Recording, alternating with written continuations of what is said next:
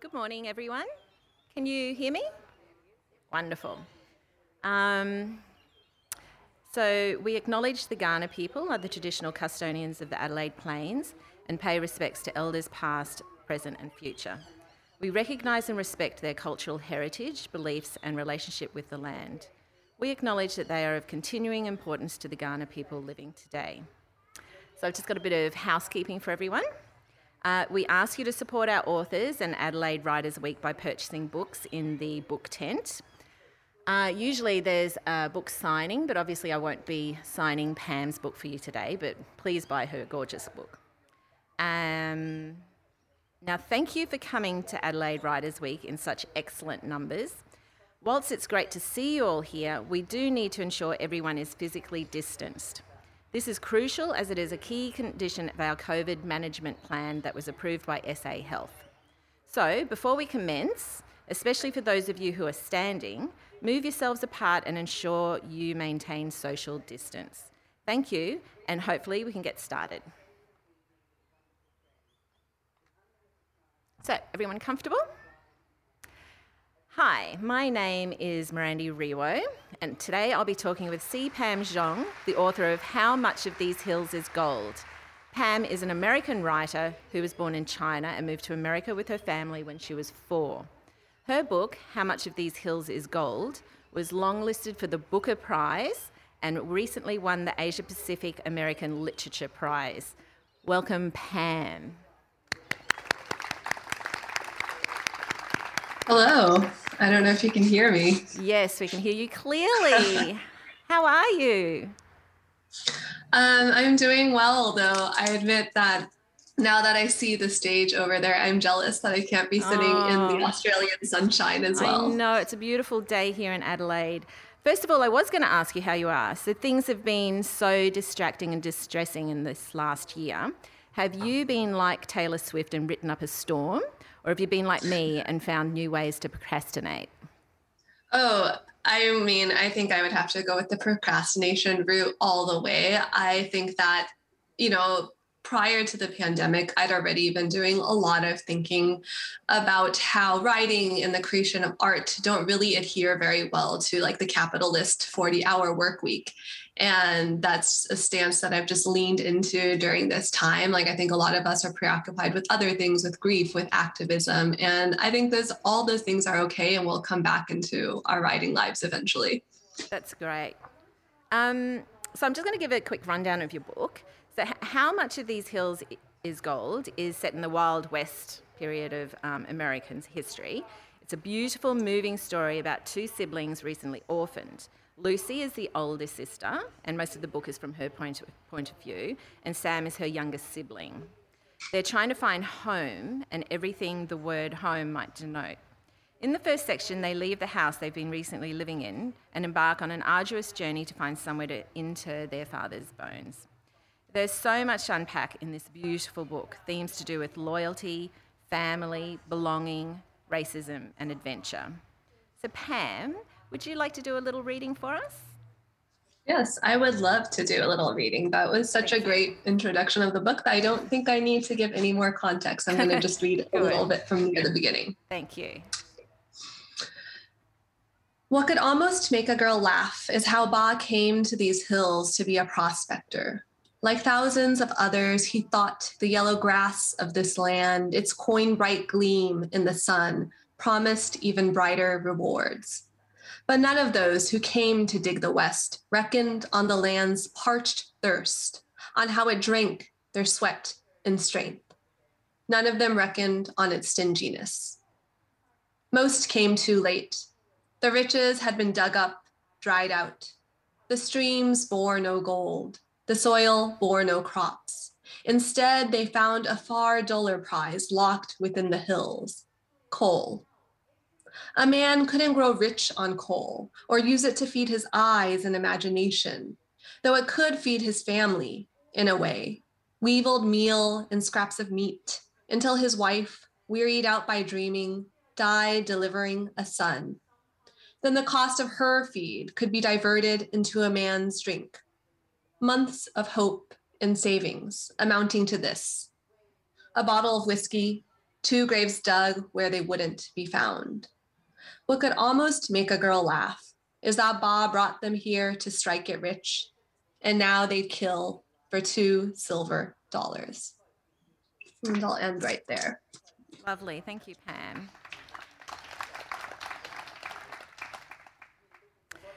Pam, I found it especially engaging and interesting how your book unfurls, how you've structured the narrative, revealing story and character as it goes along, how not everything is necessarily as it seems, or you point out there are reasons some of the characters might act the way they do. Was this something you wanted to explore originally when writing the novel? I think that my answer to most of these questions is going to be yes and no. I'm sure you know, yes, as a writer yourself, right, there's a lot that comes out subconsciously. And I think for me, when I first began this book, I was just I literally woke up one day with these images in my head, like this dry heat, these hills, these 2 children on the run. So even for me creatively, I started in the middle of a scene, and that's really where I progressed. But when I look back on the book now, I am, and the book is very interested in the idea of family secrets, of traumas that may be buried between generations, particularly I think for immigrant parents who move to a completely different land, leave a lot physically behind as well. And I was really interested in exploring how this trauma ripples through a family, even when actually maybe, especially if it isn't addressed outright. And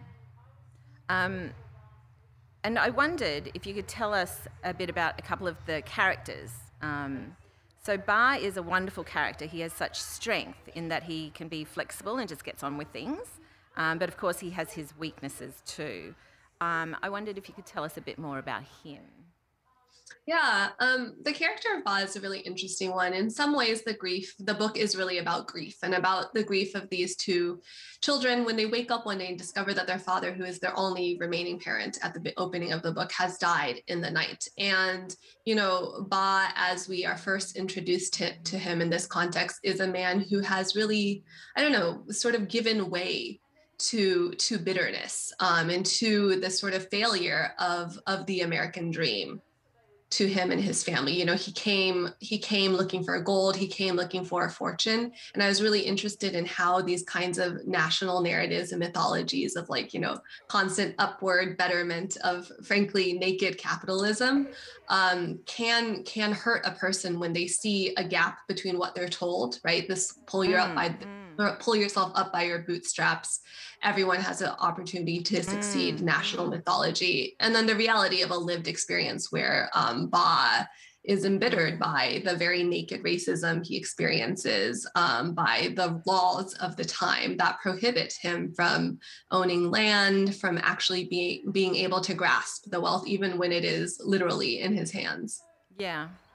And Sam. So in my book, I have a girl named Ying who dresses as a boy, but perhaps only in as far as she needs to be dressed as a boy for her own personal safety here in the Gold Rush. So she can, join her brother here. Can you tell us more about your character, Sam? Yeah, so Sam is one of my favorite characters in the book, if I'm allowed to have favorites. Yeah, no, Sam's they're wonderful. Thank you for saying so. Sam provided a really interesting conundrum to me as a writer, because I believe that if Sam were, alive today, using the language that we have today, they would probably identify as either transgender, being born a girl, and then identifying as a boy, or non-binary. But what was really an interesting and fascinating craft challenge for me in writing this book is that I wanted to make the world, authentic and whole unto itself, which meant that unfortunately it doesn't, the same views that I believe in my personal life that we talk about in 2020 can't exist in this world. No. So Sam right away is this conundrum that sort of helped shape even the sound of the book, because for the first, I don't know how many it is, maybe 15 or so pages, I created this style that largely avoids using gendered pronouns. Sure. Yeah. I noticed because that was very clever. Yeah, because I wanted Sam to have a chance to present themselves as they are, which is dressing as a boy, acting in what in the world of the book are considered, more masculine ways. And for the reader to experience that sudden sort of like that first flip, that sort of, oh, I need to reevaluate where I am and question things. And so Sam continuously throughout the book just ended up being this character who sort of changed the course of events, is this kind of maverick who goes along and lives by the rules that Sam wants to live by. So that was a really delightful character. And I think that because Sam is also a very canny character and very firm in what they want, they're one of the characters that is most able to sort of see through the very gendered roles of this society, and sort of twist perceptions to their own gains as well. Yes. I found my character Ying too. You can look at as sort of, I guess, the limits to her life were she to be living it in a female way. So I've read that you moved 13 times when you were growing up. And when I was reading sections of your book, it occurred to me that these experiences might have inspired some of your writing, especially that idea of what makes a home, a question the siblings ask each other. Would that be right? Yeah, I think that I still struggle sometimes to find that answer in my own life, but definitely the fact that my family moves so much that question has haunted me my whole life. The question of what does it really mean to belong to a place? And, especially being Asian American, you are constantly hit by these questions of where are you from? No, where are you really from? And it's not enough to say I've lived here for 5 years, or even for other people that I've been born here. There's always this question of where are you really from? And so a lot of the book is really concerned with this idea of how do you define your identity, both for yourself and then within a culture that wants to define it for you? And is there a peace that can be brokered between those two forces? Yeah, especially when the dominant culture is really, white European. It's exactly. Like you said, it's hard to negotiate. So I was interested in this. Our books came out exactly the same time last year, just at the beginning of the pandemic. And I remember, so my book's about the gold rush, the Chinese and the gold rush, and about, I guess, racism against the Chinese. And I remember thinking it was terrible timing when it came out, that nobody'd want to read the book because it was about the Chinese, but also, because the pandemic had come out of China and there were all the racist attacks. And I remember saying to a friend, oh, God, nobody's going to buy it. And they said, well, maybe it's good timing for a book like this. And I think you've talked about it as well. The sort of that racism is always lain just below the veneer of America, and how it's erupting again.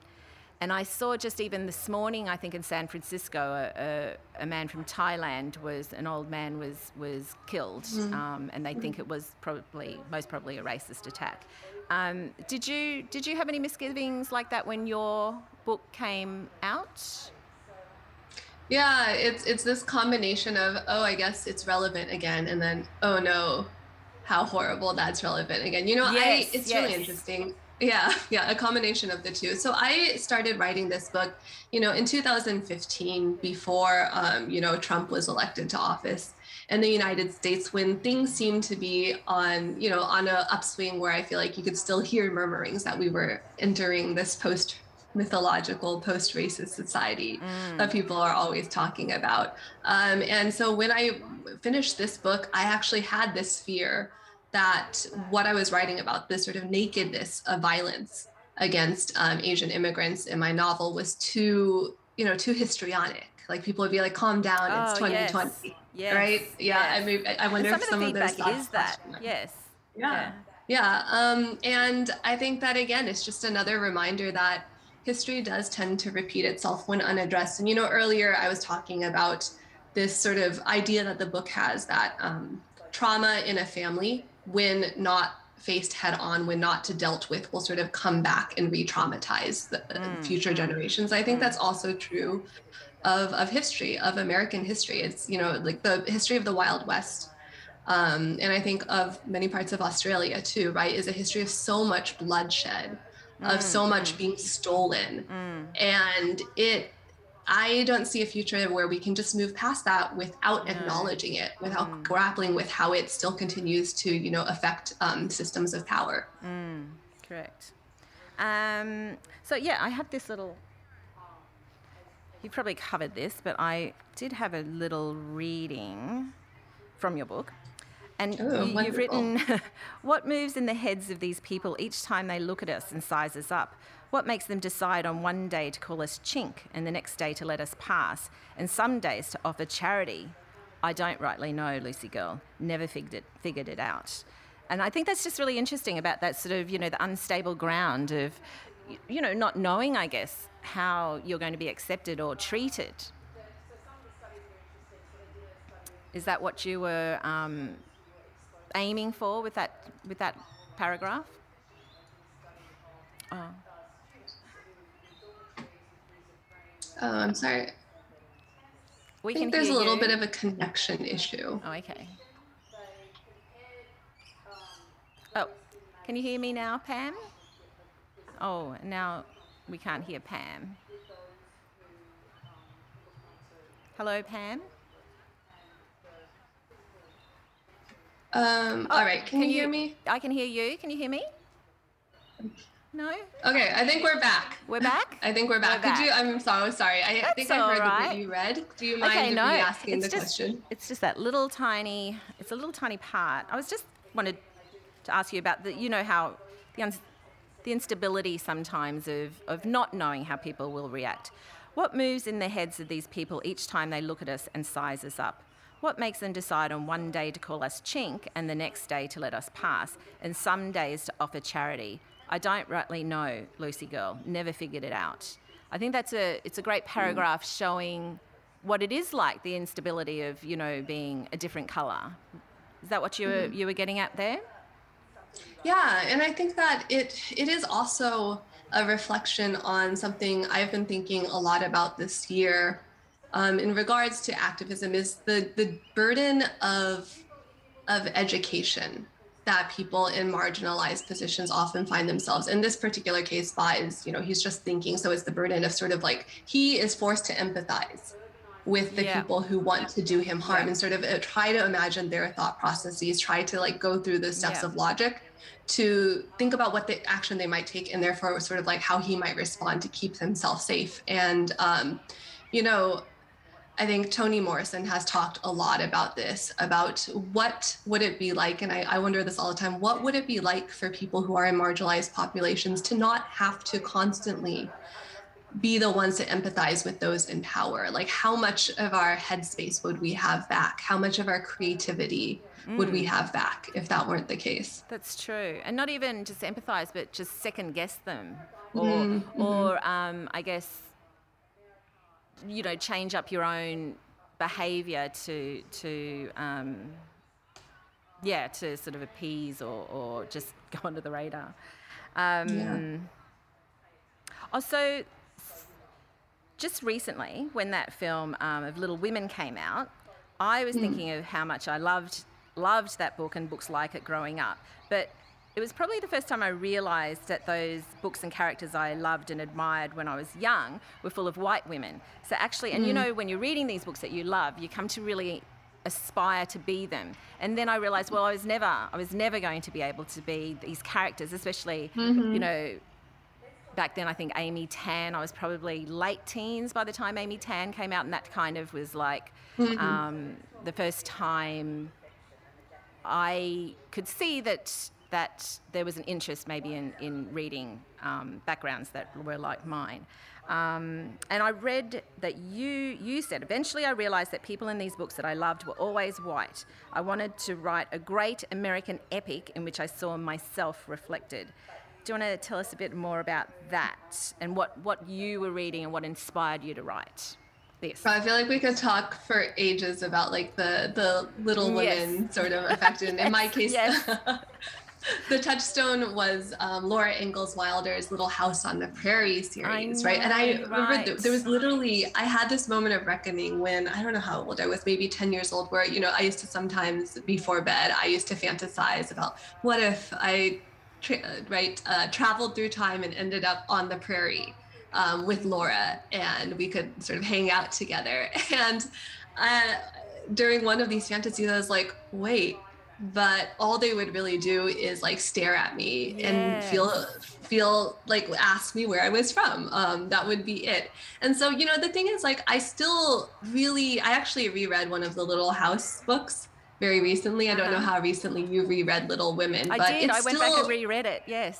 Yeah. And did you still like it? Because I still like Little House. Look, the powers of it still work. Yeah, no, I do. I still love it. Love it. Yes. Yeah. And especially The Good Wives, the next one. Still love it. Good. For the same reasons.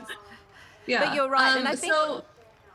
I'm so sorry. I was just going to say, so like, it's hard because I think that as an adult, the canon should be diverse and should be able to hold all this. Like, I'm not saying like, no, we should take Little House on the Prairie out of schools, because no, absolutely not. It's wonderful. It has these beautiful passages.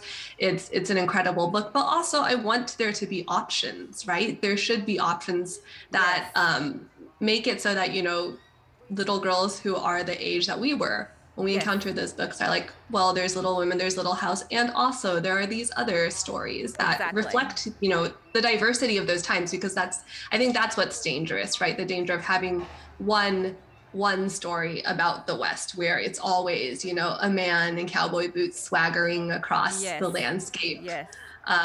Because that wasn't even true. Well, that's interesting that you say that. Like, in your book, you do explore a little what it was like for Lucy, with the white kids in the classroom, and you're right, because it's not represented in the books. And I'm not talking like Bridgerton, where we've introduced, all these characters that wouldn't have been part of the society. But something I found out when I was researching my book, that there were actually many more Chinese people in that area than white people at the time.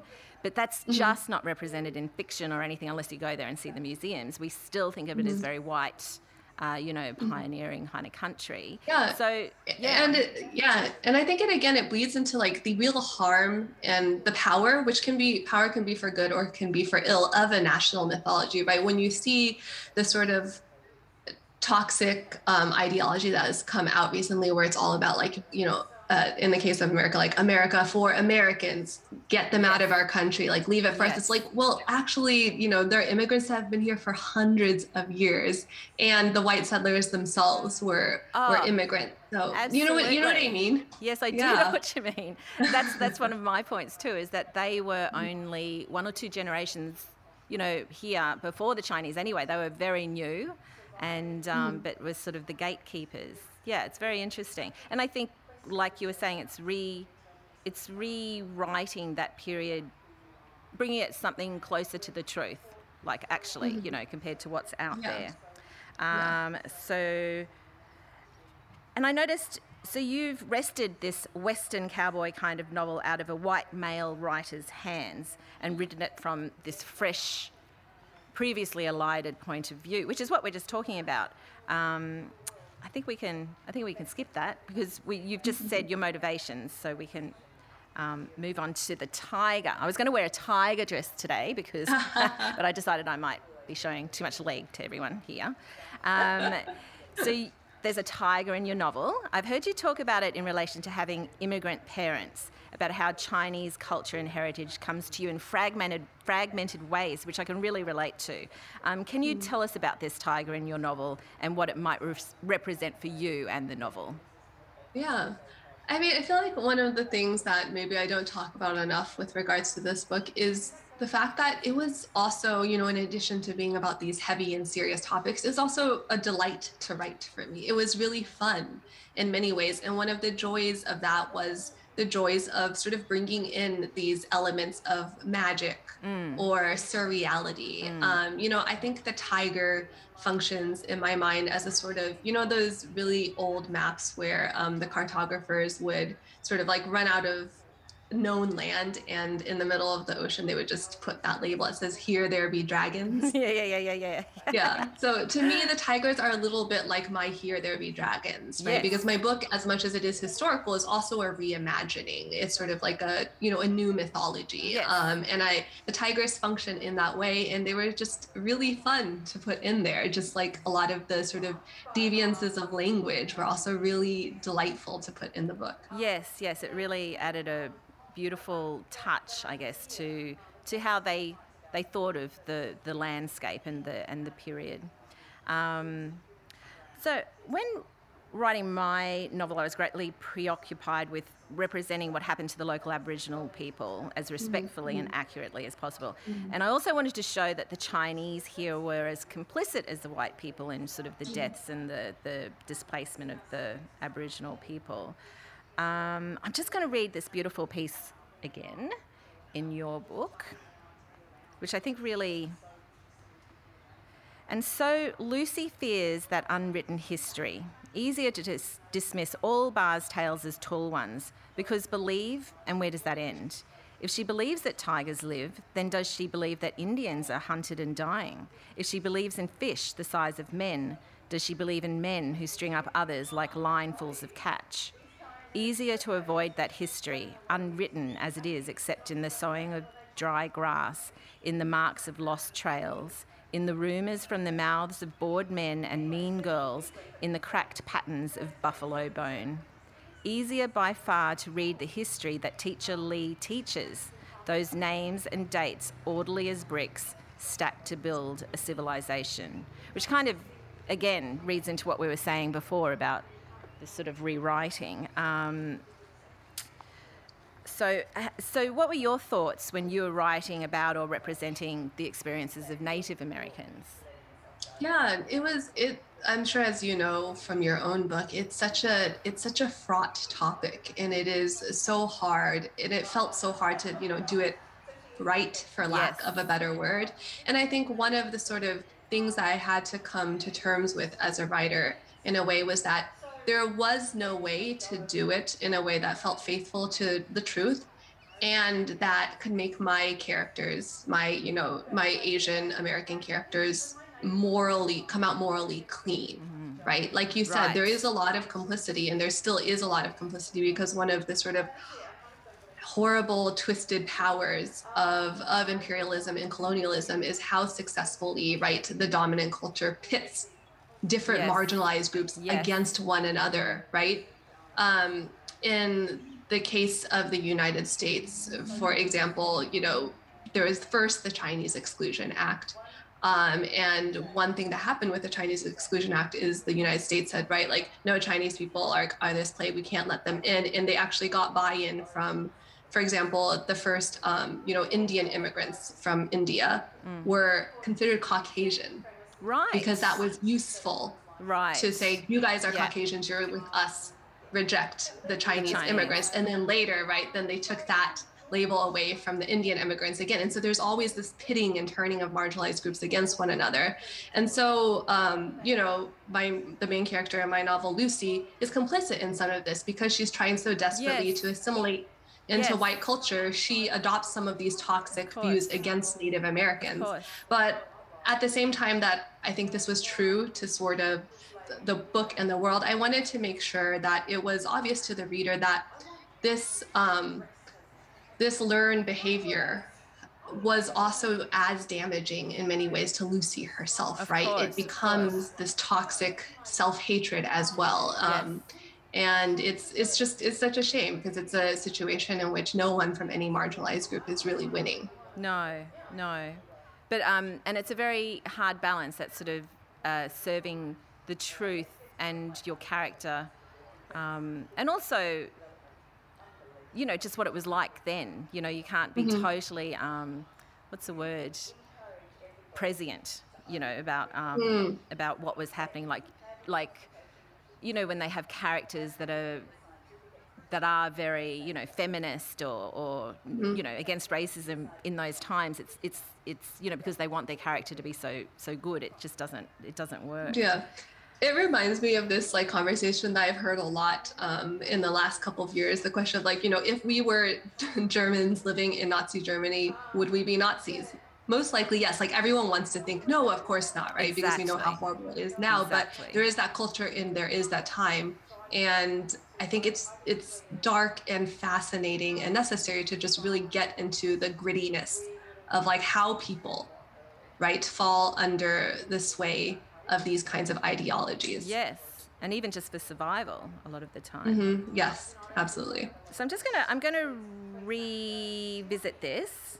Your book's about the past, but what interests me is writing historical fiction. In writing historical fiction, is kind of exploring what has not changed sufficiently over time. Was this? I know we've talked about race and gender. Was this something one of your motivations in writing this book too, was to show, this was happening, but hey, have a look at now. Yeah, I think that, for example, on the gender front, before I wrote this book, I was working for 4 years in the tech industry in San Francisco, very, very different kind of world from the one in the novel. But at the same time, all these observations I was making in the tech world about gender dynamics, about power dynamics, about money and the way money is discussed. The tech world was and it still is, a very male-dominated place. All of these thoughts and all these experiences and observations I was making in the world, they trickled into the book as well, because a lot of that hasn't changed. It's sort of like it's the same water that flows through all these decades and all these generations. Is sort of just like, what is the shape of the vessel of it in 2020 versus in 1880? Yes, beautifully put. Okay. So this is more about your process. When I'm writing a historical novel, I usually spend a year or two researching first, but I know a lot of writers do it the other way around. How did you tackle the research process for this book?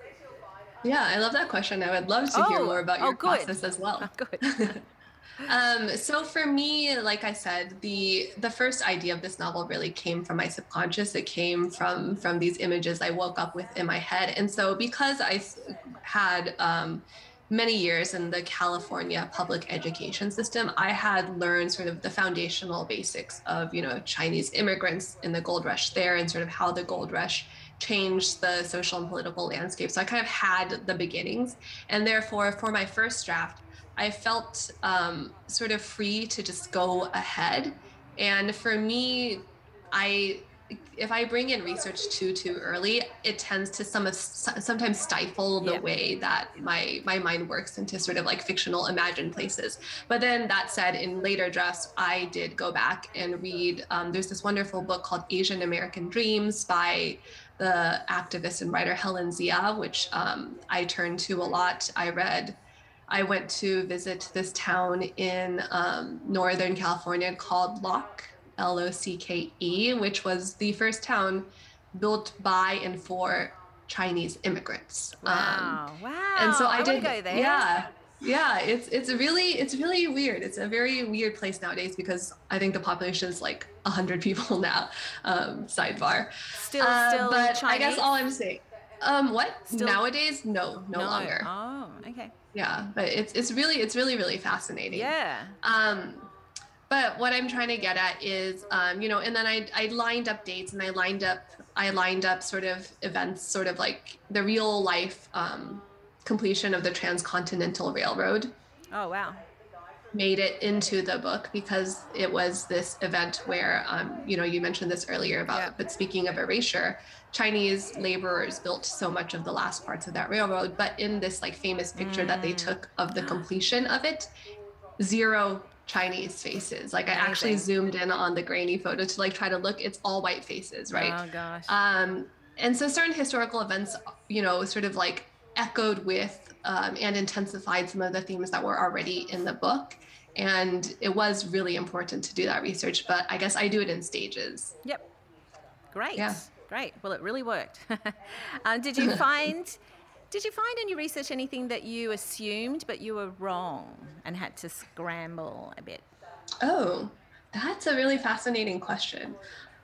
I think, I don't know, all my answers to that are going to be kind of depressing. I think, again, you tended to be the case that I was like, oh no, I've done something like histrionic and invented something like, too bloody or too big. And then guess what? Actually, there is like slaughters, like, yeah, there are like, I used to think that the violence in the book was too much. And then I went and learned about these citywide massacres of Chinese immigrants, where like hundreds of white people would come burn down the houses. I don't think we could even everyone imagine. Out into the hills. No. Yeah. It's amazing. Yeah.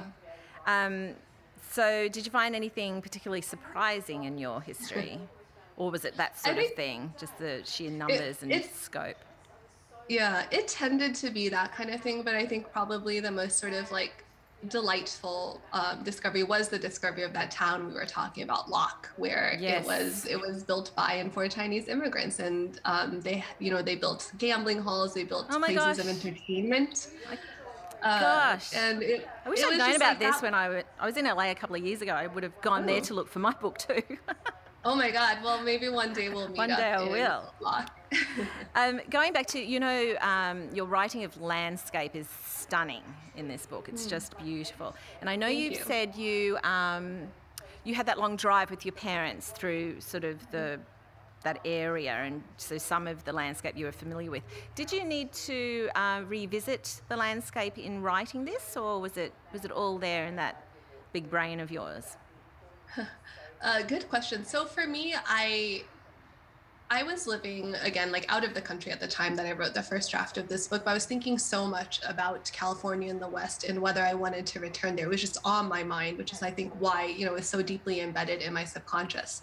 And so I was able to write it from memory. And I think that writing it from memory actually strengthened the sort of pungency of the landscape in this book, because the way I wanted to render it was sort of less like a photograph, not photorealistic down to the last detail, but more of an impressionist painting. Like think of like a Van Gogh, where it's not actually in a way how the night sky looks, but it is how it feels, right? Wow. Okay. And that was what I was really interested in capturing. That's a great way to look at it. Thank you.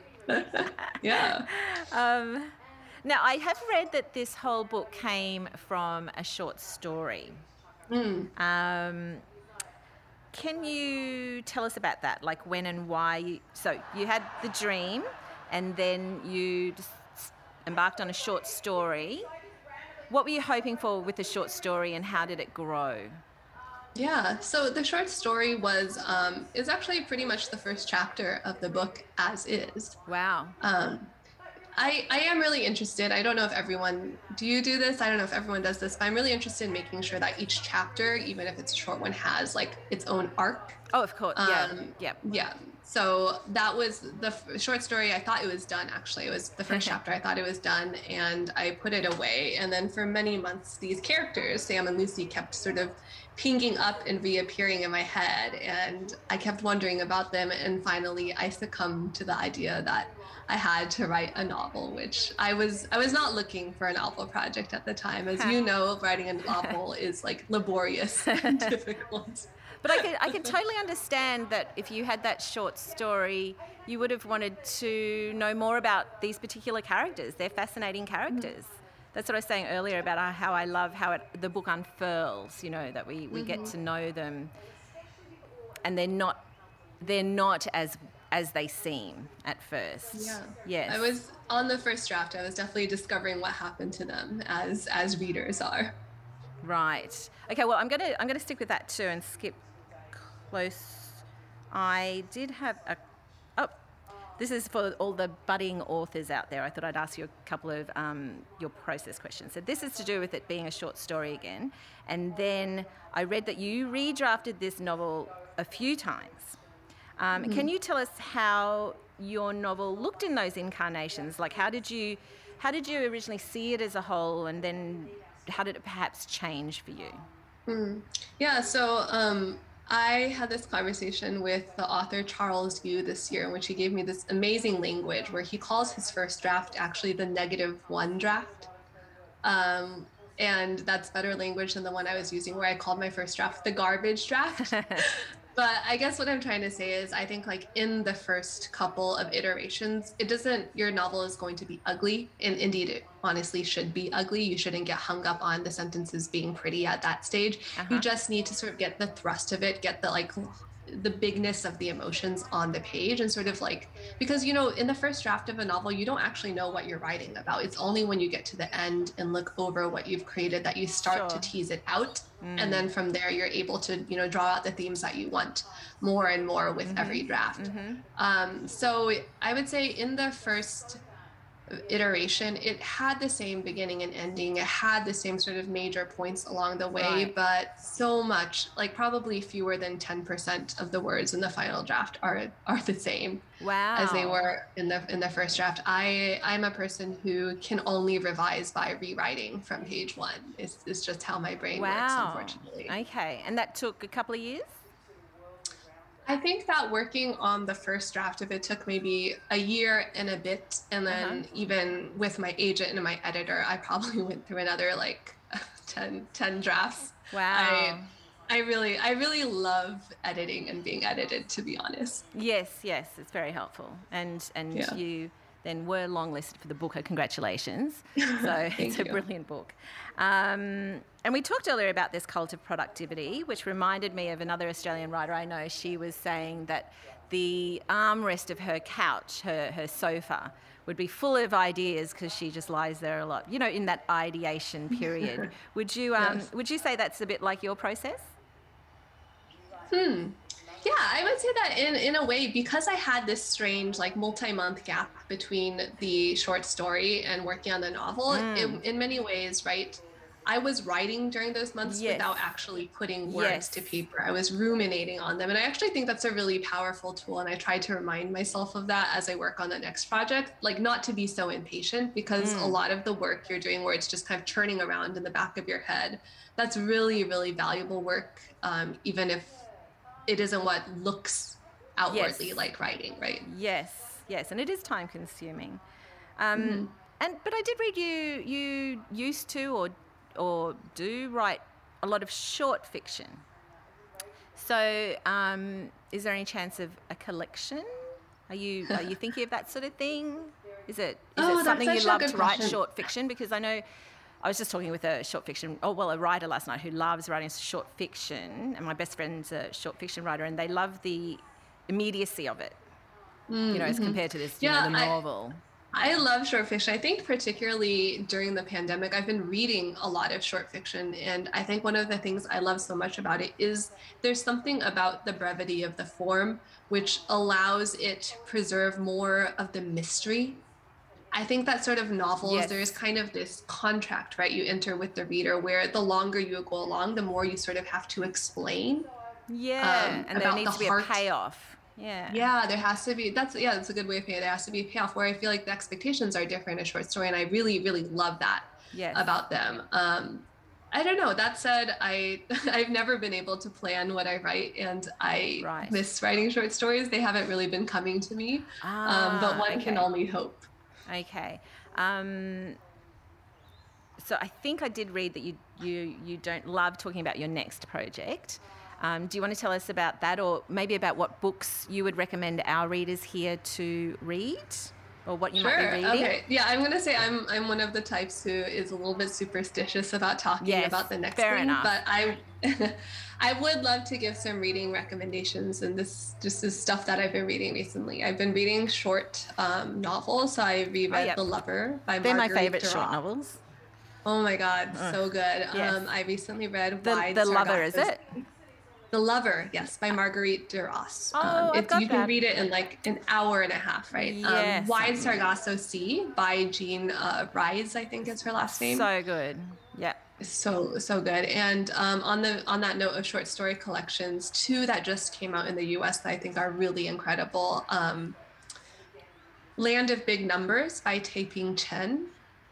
I don't know if she is still. She was the China correspondent for the Wall Street Journal for a number of years, and so it's short fiction, but it just has that like real pulse and texture of life. And then this wonderful collection called Milk, Blood, Heat by Dantil W. Moniz, which is mostly set in Florida and sort of about like very feral and wild and lush in its beauty and its depiction of women and of girls. Oh, thank you. I'm going to definitely read them.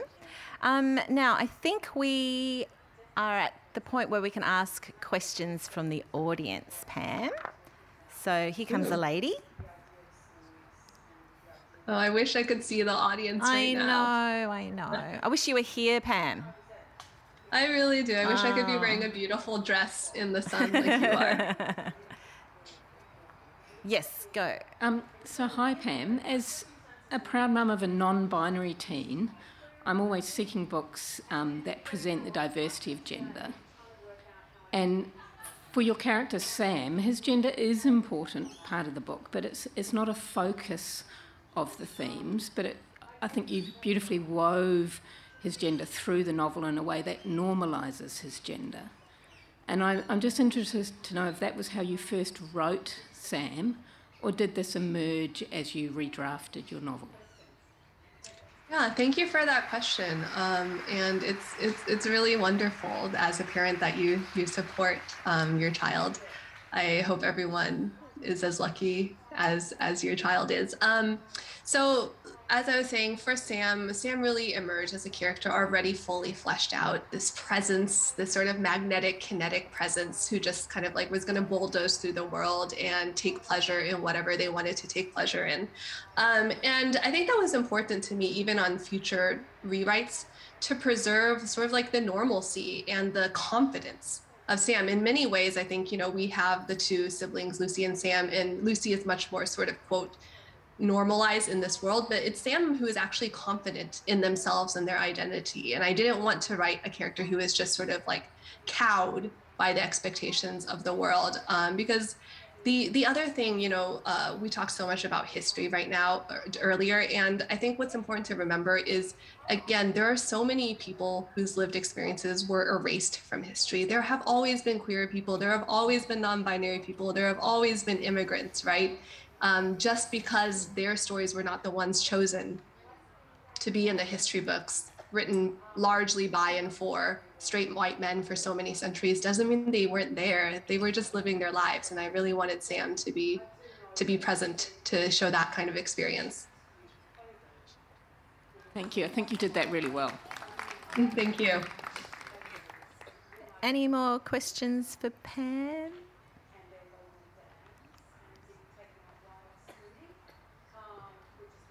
No. Oh, here comes one. Hi. Thank you very much for your great talk. I have a question about, I guess, being Chinese in America now. I've been recently working in China quite a bit over the last 20 years, and I can see how much things are changing in China. So the people who were teenagers 20 years ago are different from the teenagers now because China's changed so rapidly.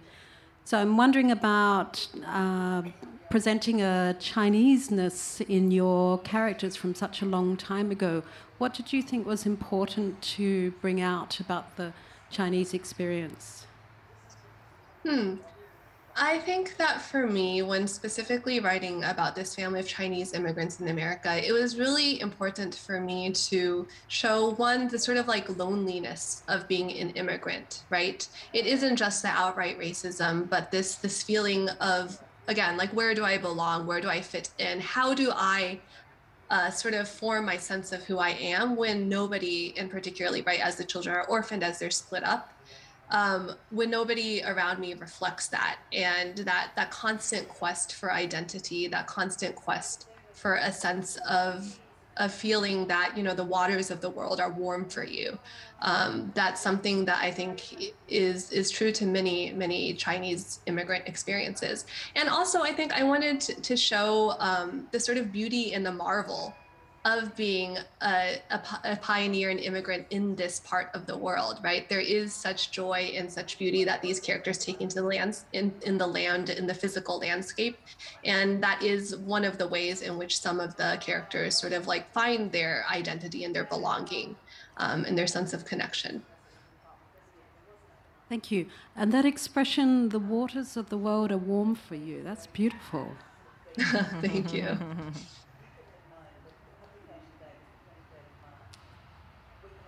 Thank you. This was beautiful.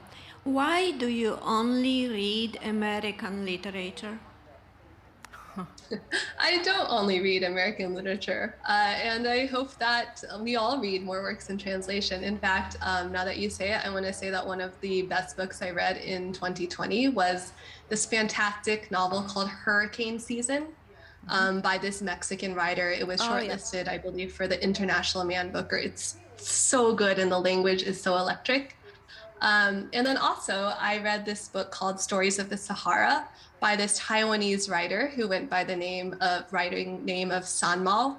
And it was just recently translated in the UK and in the US, but while she was alive, I think it sold something like 15 million copies in China and Taiwan and East Asia. So definitely not just reading American literature. Any other questions? No. No, I think that's it. So, also, I would encourage you to go buy this beautiful book. It's really worth it. It's gorgeous. I can't sign it for you, but you can go buy it over there in the book tent. So please, let's thank Pam Zhang for talking to us today about her gorgeous book, How Much of These Hills is Gold. Thank you so much, Pam. Thank you for joining us. Yeah, thank you for being such a wonderful conversation partner. And thank you everyone for coming out and seeing my enormous face projected onto this digital screen. Hopefully I'll be able to come to Australia in person one day in the future. Cannot wait. Thank you very much, Pam. Thank you, everyone. I'm just going to remind you that when you are moving around the garden, and especially as you are making your way from here to book signings, the book tent and the catering area, please maintain social distance, follow any directions from our COVID marshals. Thanks, everyone.